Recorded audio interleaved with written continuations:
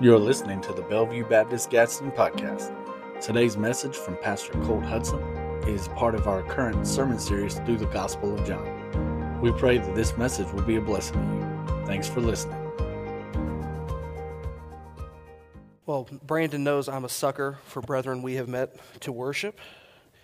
I absolutely love getting up and preaching after it because of the part where it says, will you pray for us while we try to preach the word? And that's always just been a fun one for me, and so I greatly appreciate that. Thank you, worship team, for leading us this morning in choir. We're so thankful to have the opportunity to gather together today and worship our Lord and to hear His Word. So this time, go ahead and be turning, if you will, to John chapter 13, verses 18 through 30. Again, that is John chapter 13, verses 18 through 30. And as you're turning this morning, I want to just take a few moments to introduce this topic by telling you that throughout the study of history, humanity is captivated by great stories of betrayal. In 44 BC, on the Ides of March, Julius Caesar was assassinated by his closest friends and colleagues. It was in this moment, as he was stabbed to death, that he said to his friend, "Et tu, Brute? You too, Brutus?" It was a story of betrayal of the highest level, and it lived on in Shakespeare's play about the life of Julius Caesar. And throughout this week, we've seen it remembered in various social media and things like the History Channel and stuff like that have been doing specials about this famous betrayal. In U.S. history, there's perhaps no more famous traitor than Benedict Arnold. In 1780, after rising to the rank of Major General in the Continental Army, Benedict Arnold had married into a loyalist family and decided that he was going to surrender West Point, the fort under his command, to the British in exchange for 20,000 pounds sterling. The plot was uncovered, and Arnold fled to British lines, where he was then given command of the British American Legion to wage war against the men he once commanded. This is treason. But as famous as the stories of Julius Caesar and Benedict Arnold are, they cannot compare to the most famous traitor of all time, the biblical traitor, Judas. And so today, let's see what we can learn and what the text tells us of this most famous betrayal in John 13, verses 18 through 30. I'll be reading from the ESV, but you follow along in your translation. Verse 18 says, "I am not speaking of all of you. I know whom I have chosen. But the scripture will be fulfilled. He who ate my bread has lifted his heel against me. I'm telling you this now before it takes place, that when it does take place, you may believe that I am he. Truly, truly, I say to you, whoever receives the one I send receives me, and whoever receives me receives the one who sent me." After saying these things, Jesus was troubled in his spirit and testified, "Truly, truly, I say to you, one of you will betray me." The disciples looked at one another, uncertain of whom he spoke. One of his disciples, whom Jesus loved, was reclining at the table at Jesus' side. So Simon Peter motioned to him to ask Jesus of whom he was speaking. So that disciple, leaning back against Jesus, said to him, "Lord, who is it?" Jesus answered, "It is he to whom I will give this morsel of bread when I have dipped it." So when he had dipped the morsel, he gave it to Judas, the son of Simon Iscariot. Then, after he had taken the morsel, Satan entered into him. And Jesus said to him, what you are going to do, do quickly." Now no one at the table knew why he said this to him. Some thought that because Judas had the money bag, Jesus was telling him, "Buy what we need for the feast," or that he should give something to the poor. So after receiving the morsel of bread, he immediately went out, and it was night. Let's go to the Lord in a word of prayer. Dear God in heaven, we come before you today, Lord, thanking you again for this time of worship. Lord, we thank you for the fact that we've been able to sing together. Lord, we've been able to pray together. We've been able to read and look at what we believe, confessing it together. And so, Father, as we have done these things, we recognize that we are truly here to worship you, to glorify you, to exalt your name. But Lord, as we come to this point of looking into your word, Father, we pray that you would remind us that all of Scripture, Lord, it has a purpose. It's breathed out by you. Lord, then it teaches us, it rebukes us, it corrects us. It's profitable. Lord, your word tells us that its purpose is that we may be equipped, we may be complete. We may know exactly what you have for us and what we are to do. And so, Father, as we approach this text today, Lord, we pray that you would teach us more of your character. Lord, you would help us to trust your plan. Father, you would call us to rely on your grace alone. And Lord, today we pray that you would truly equip us, that you would shape us, you would mold us and convict us, that we might be the people that you would have us to be. And so, Father, we do pray that this message would be yours rather than my own, and we ask this in Jesus' name. Amen.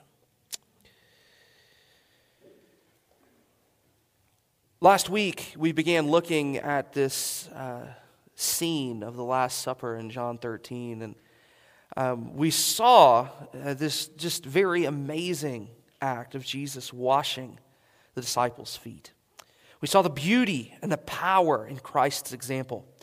We know that Jesus knew he was going to the cross to atone for the sins of his people. Right? He knew, again, this bloody, painful death that would be awaiting him.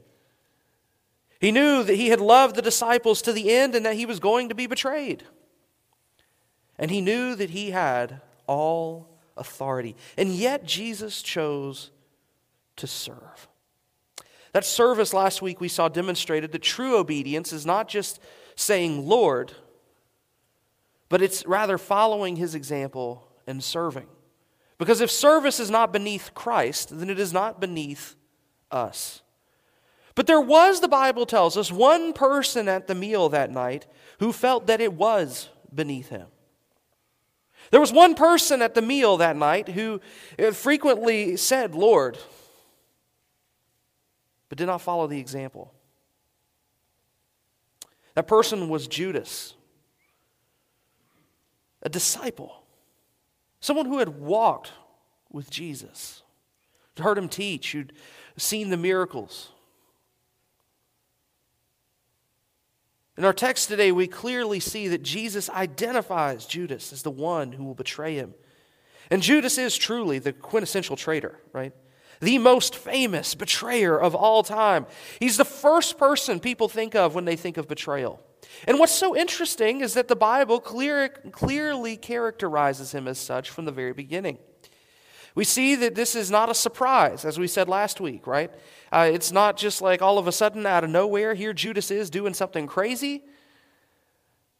But rather, the Bible's clear throughout the Gospels that Judas is the betrayer. Every time that Judas is mentioned in Scripture, he has the title of betrayer associated with his name. Right? It'll tell us, Judas, the son of Simon Iscariot, the one who betrayed Jesus. And when we see this, we recognize that the Scripture is very clear that this is who he is. Furthermore, in every list of the disciples, Judas is always mentioned last, or he isn't mentioned at all. Judas is the ultimate traitor in human history. And today we're going to learn from his treason. We're going to learn from the betrayal.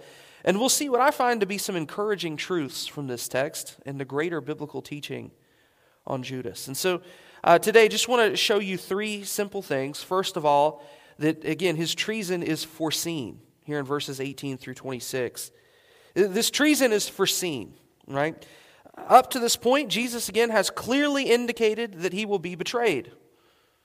Remember that just a few verses earlier, back in verse 2, we saw it says that during supper, when the devil had already put it into the heart of Judas Iscariot, Simon's son, to betray him. Right? During this meal, back in verse 2, we see that this is identified. In verses 10 and 11, we see him twice identified here. Jesus said to him, the one who is bathed does not need to wash except for his feet, but is completely clean. And you are clean, but not every one of you. For he knew who was to betray him, and that was why he said, not all of you are clean. So just in last week's message, right? We have multiple moments where we see that Jesus knew what was going on and what's going to happen. But here in verse 18, Jesus gets even more clear. And we imagine the disciples had to be feeling, again, just all kinds of different ways here because they've been in this moment. Jesus has washed their feet. He's told them that they're to serve. He's given them this example, and he's just told them, if you know these things, blessed are you if you do them, right? We finished that last week. Blessed are you if you do them. And of course, they're all probably saying, well, we're going to do them. We're going to be blessed, right? But then in verse 18, Jesus says, I'm not speaking of all of you. Again, Jesus is clear. I'm not talking about all of you. I know whom I have chosen, but the scripture will be fulfilled. Jesus is saying clearly, in this room full of disciples, I know whom I have chosen, and I am not talking about all of you. Now we need to realize here, naturally, and of course, Jesus knows whom has been chosen before the foundation of the world. He knows who God has sovereignly chosen as his disciples, just as he knows who has been chosen to follow him. So foreknowledge here is a big deal. Because here we see that Jesus says, not I know who has chosen me, but I know whom I have chosen. And this shows us that Jesus' foreknowledge here is rooted in his sovereign plan. And naturally, this has big implications for everything in our life. But here specifically, in regard to Jesus and his going to the cross, we see that Judas' betrayal was known ahead of time. It was foreseen. It was part of God's plan. And one way we know this is by Jesus' statements that the scripture will be fulfilled. What is he saying? Well, in verse 18 here, we see he says right after, but the scripture will be fulfilled, that there's a quotation. Jesus is quoting something. He who ate my bread has lifted his heel against me. Well, what Jesus is doing in verse 18 is quoting Psalm 41:9, which says, even my close friend in whom I trusted, who ate my bread, has lifted his heel against me. Jesus is quoting the scripture here. Jesus quotes a psalm that is a direct prophecy, according to Jesus, for what is about to happen. But what's interesting is that this is not the only prophecy about what Judas was going to do. Right? Zechariah also prophesies about Judas' betrayal just as specifically. Zechariah 11, verses 12 through 13 says, then I said to them, if it seems good to you, give me my wages, but if not, keep them. And they weighed out as my wages 30 pieces of silver. The Lord said to me, throw it to the potter, the lordly price at which I was priced by them. So I took the 30 pieces of silver and threw them into the house of the Lord to the potter. This is, again, a prophecy of what would happen with Judas, specifically getting this 30 pieces of silver and then throwing them in the temple. And so what we see here is we know that God's word is perfect and good.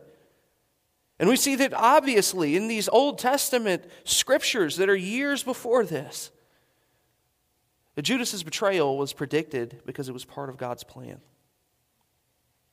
Jesus said, I'm telling you this now, so that later on you'll believe I am He. That I am God.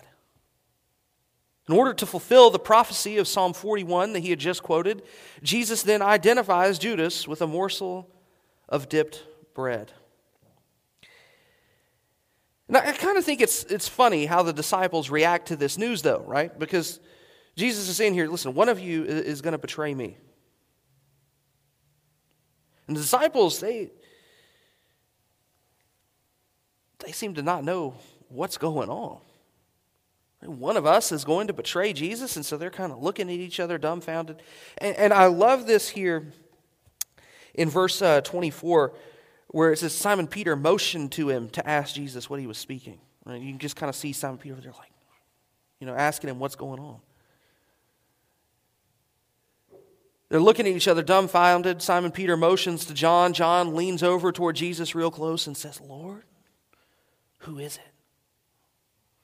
And then Jesus identifies Judas as the betrayer again by dipping this morsel of bread.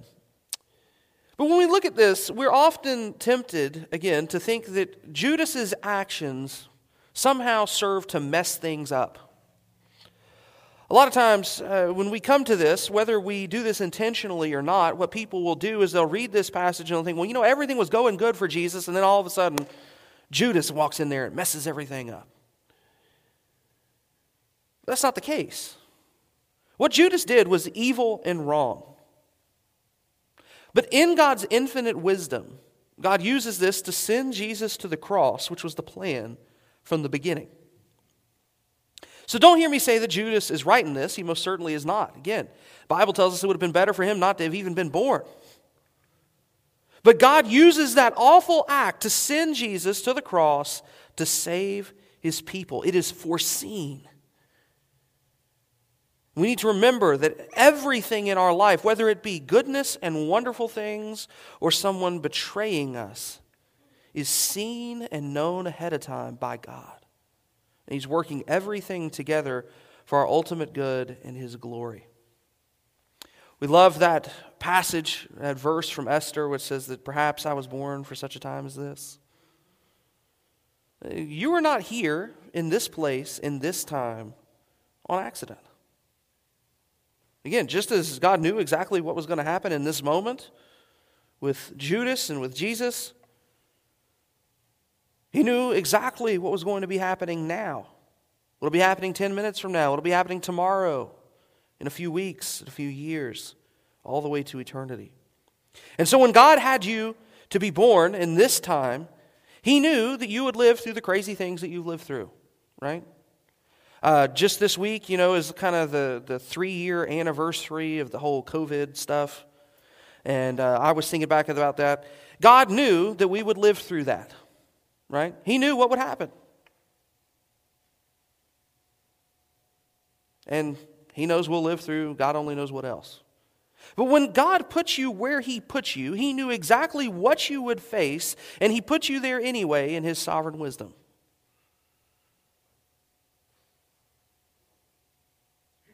The old church sign, I remember, used to say, right, I don't know what tomorrow holds, but I know who holds tomorrow.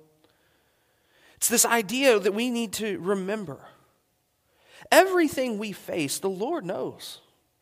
And he is wise, and he is good, and he is perfect. And so he has put us here in this time for a purpose. And that purpose is not shaken regardless of what goes on around us. So it's not our job to question God's plan, but it is our job to trust that his plan is perfect. And I often think that, again, the disciples must have had a hard time doing that, right? Especially during this time that we're now thinking about in the gospel, where Jesus has been betrayed by Judas, right? That's about to happen, and the crucifixion is occurring. All of those things are happening. And these disciples must have been scared out of their minds. They must have been confused when Jesus was crucified. They thought it was all over because they were only looking at their temporary, immediate circumstances and not seeing the bigger picture of what God was doing. Yes, it is awful that Judas betrayed our Lord, but I am thankful that God used that to accomplish his purposes. Because it is by this betrayal that Christ would go to the cross and bear the punishment for our sins. So we need to see that this treason is foreseen, right?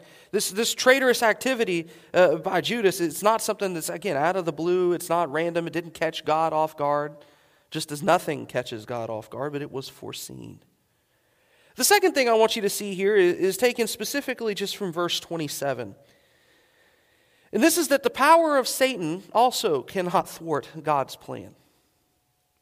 The power of Satan cannot thwart God's plan. Verse 27, we see here that then after he had taken the morsel, this is Judas, Satan entered into him, and Jesus said to him, "What you are going to do quickly." Verse 27, though, introduces a new character to the text. That is Satan, right? And Satan enters into Judas. And obviously, we recognize that there was satanic and demonic opposition here. The devil, with his limited knowledge and power, thought he could pull one over on God. He enters into Judas to betray Jesus. And yet, again, we see that God's purposes were still accomplished. Now, we often, again, think of the devil as the opposite of God. We've talked about this recently at different points. And the problem is that people often see the devil as the equal opposite of God, and he is not. The devil does not have this same amount of power or authority. The devil is a chained dog, and he has limited power. He's not sovereign. God is. He's not all-powerful or all-knowing. God is.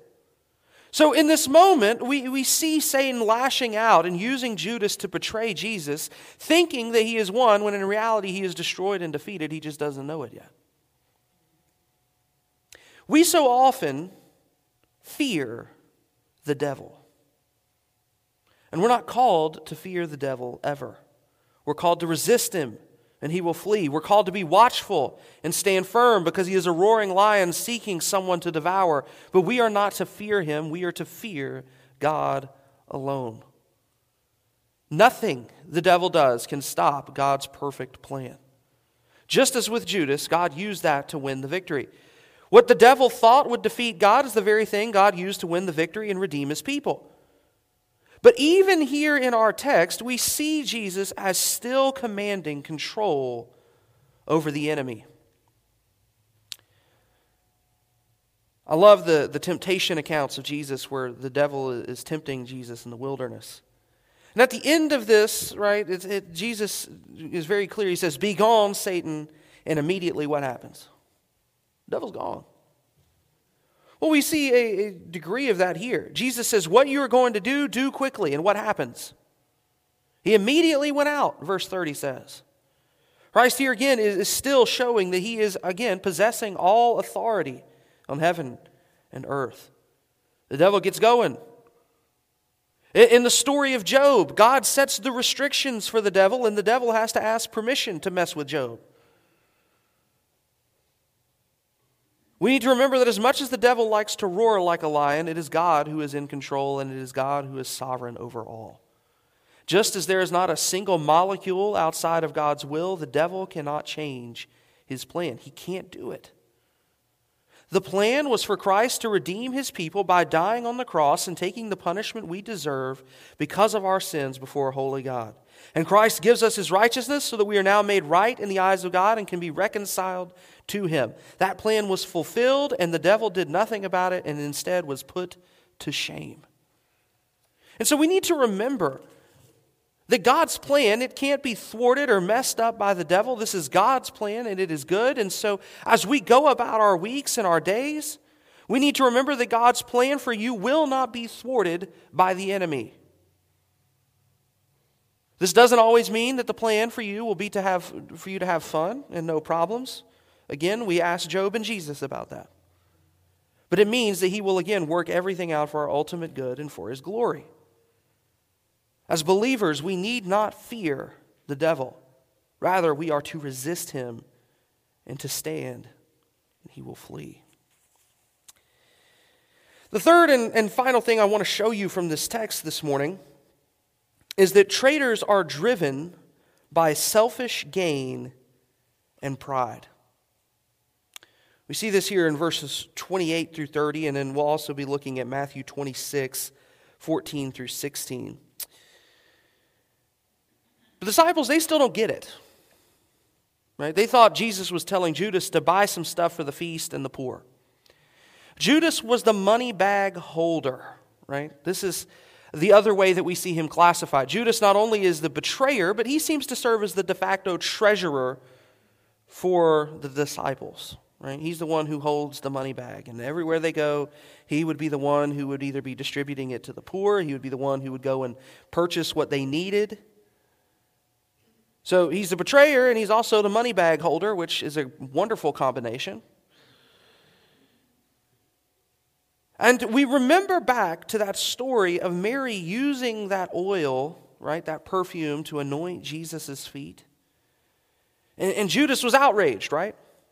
So why wasn't this sold and given to the poor? And we remember that the Bible says that he wasn't really interested in the poor. He was interested in the fact that this perfume could have been sold for 300 denarii, which was over a year's wages, probably her life savings, and he could help himself to what was in the money bag.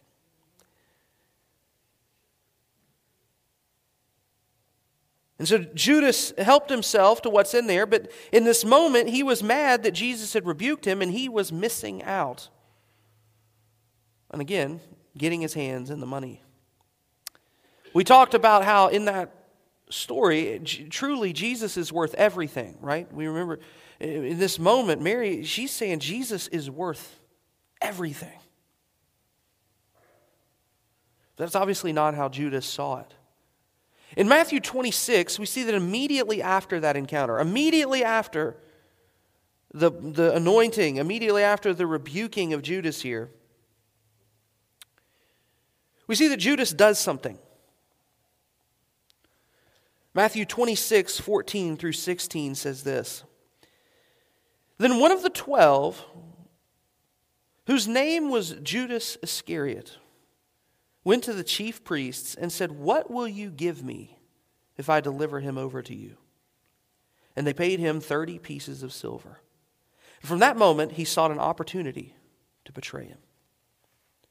Judas walks in there and he says, "What will you give me?" You see, we recognize that treason, right, betrayal, much like all sins, are driven by selfishness and pride. What's in it for me? What do I get out of this? And ironically, the amount that Judas sold Jesus out for is a pretty paltry sum. Ironically, we think about 30 pieces of silver, and most of us would be like, man, that sounds like a pretty good chunk of change, right? Because we're not necessarily familiar with it. Estimates today place, like if you had 30 pieces of silver today, it would be worth about $250 based on the value of silver. If we go at it a different way and we estimate it based on conversion rates, then it could be as much as $15,000, but that's the highest estimate that we see. Right? So, worst case scenario, could have been worth a couple $100. Best case scenario, a few $1,000s. 30 pieces of silver, though, and we see some kind of hints biblically that this was not worth a large, vast sum because it had implications under the Mosaic law. 30 pieces of silver was the price that was to be paid to a master if his slave had been killed and was to be buried. Right? So if someone was working with an ox, and your ox gored someone else's slave, then you'd have to pay them 30 pieces of silver to cover the burial of the slave. 30 pieces of silver was the amount it cost to bury a slave. And I just believe that that's very thought-provoking as we think about what Judas is doing here. Selling out the Christ who's going to die. So Judas goes in asking, "What will you give me?" And they offer him this small amount and he takes it. Judas doesn't seem to be negotiating though, right? Judas was like, 30 pieces of silver, you can do better than that, you know. They're like, best I can do is 30 pieces of silver. That's not what's happening. He's not trying to decide if betraying Jesus is worth it. It seems that he's just trying to see how much he can get out of what he's wanting to do. What's so beautiful about Matthew's account is, again, that Mary gave everything and said Jesus is worth it all and spared no expense.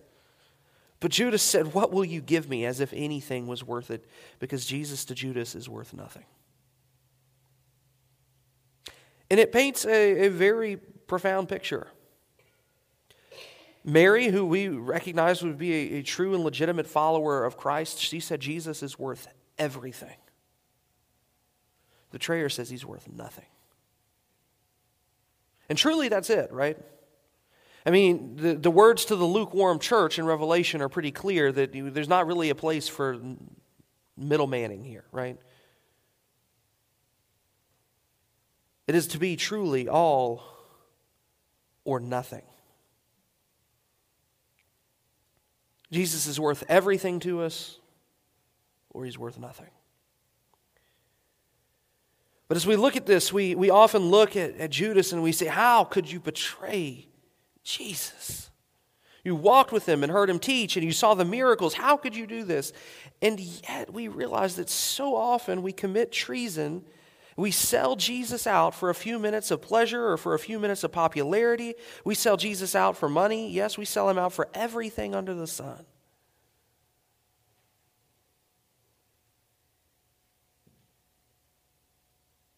So sadly, we will betray Jesus to run to sin so fast.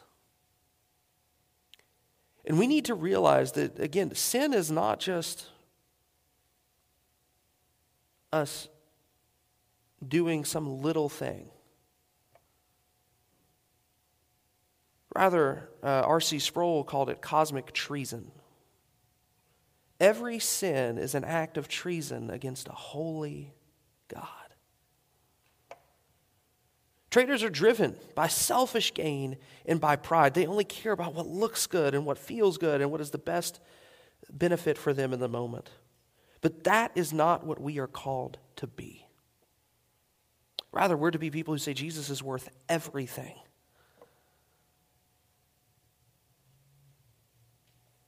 But it's so easy to look at our life and say, I have been a traitor. I've been an enemy.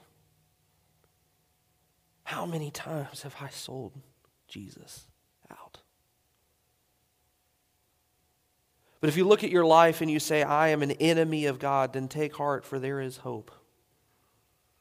Romans 5, 6 through 10 just speaks so powerfully to us when we realize that we have sinned, that we have fallen short. Romans 5, 6 through 10 says, for while we were still weak, at the right time, Christ died for the ungodly. For one will scarcely die for a righteous person, though perhaps for a good person one would dare even to die. But God shows his love for us in that while we were still sinners, Christ died for us. Since therefore we have now been justified by his blood, much more shall we be saved by him from the wrath of God. For if while we were enemies, we were reconciled to God by the death of his Son, much more now that we are reconciled shall we be saved by his life. Listen, Christ is in the business of reconciling enemies of God, making them sons and daughters of God. Christ died for people who were his enemies, and God's love is shown in the fact that he died for people who betrayed him, who were enemies to him, who hated him. What love is this?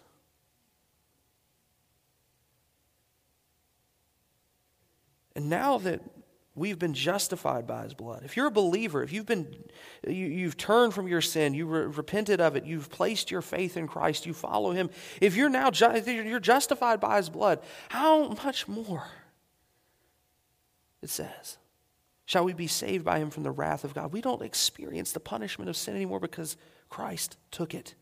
And if while we were enemies, he saved us by the death of his Son, much more, now that we're saved, shall we continue? Right? Shall we be saved by his life? Is again referring to some sanctification as well. Christ died for people who were his enemies to make them his friends and children of God. And so if you're an enemy of God, know that you must repent of your sins. But if you repent and turn from sins to Christ and you believe in him and throw yourself on his mercy, he is just to forgive. But we need to realize, what is the end result of Judas? There'll be more on this as we continue to preach through the gospel, but the end result is that he dies by suicide.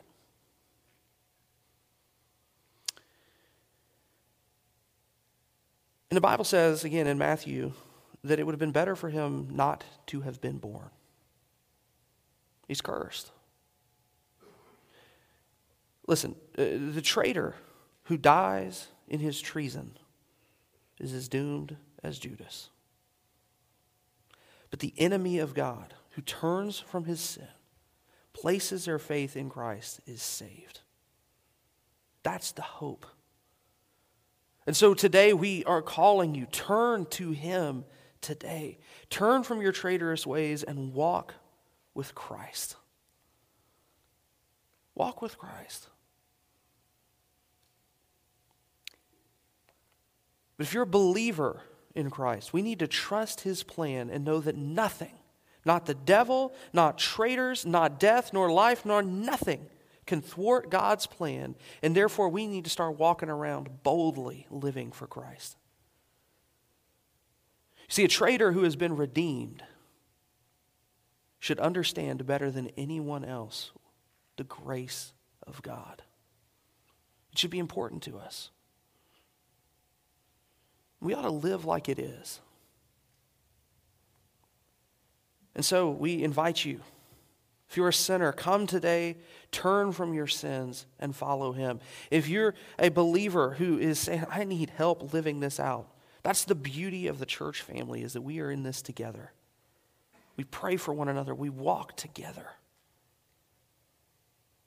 So if you're interested in joining our church, we would invite you to come and be a part of what we're doing here. But recognize that it is all of God's grace. Let's go to the Lord in a word of prayer. Dear God, we come before you today, and Lord, we thank you so much that while we were still your enemies, Lord, while we were sinful betrayers, Lord, you sent your Son to die for us. And Lord, he took the punishment. He died a criminal's death. Lord, he died taking the punishment and the wrath that we deserved. But Lord, we know that he did not remain dead, but Lord, that he was resurrected. Lord, that he lives even now at your right hand. And so, Father, we place our faith in him. Lord, we call those today who have never placed faith in him to do that. And Lord, we ask that you would just draw them to yourself. Lord, we pray that your will would be done and that we would glorify you in all that we do and say. And so, Lord, we just ask that you would move in our midst now, having your way. In Christ's name, amen. Thank you for listening to the Bellevue Baptist Gadsden podcast. We would love for you to join us on campus for worship Sunday mornings at 10:45. We look forward to seeing you. Have a great week.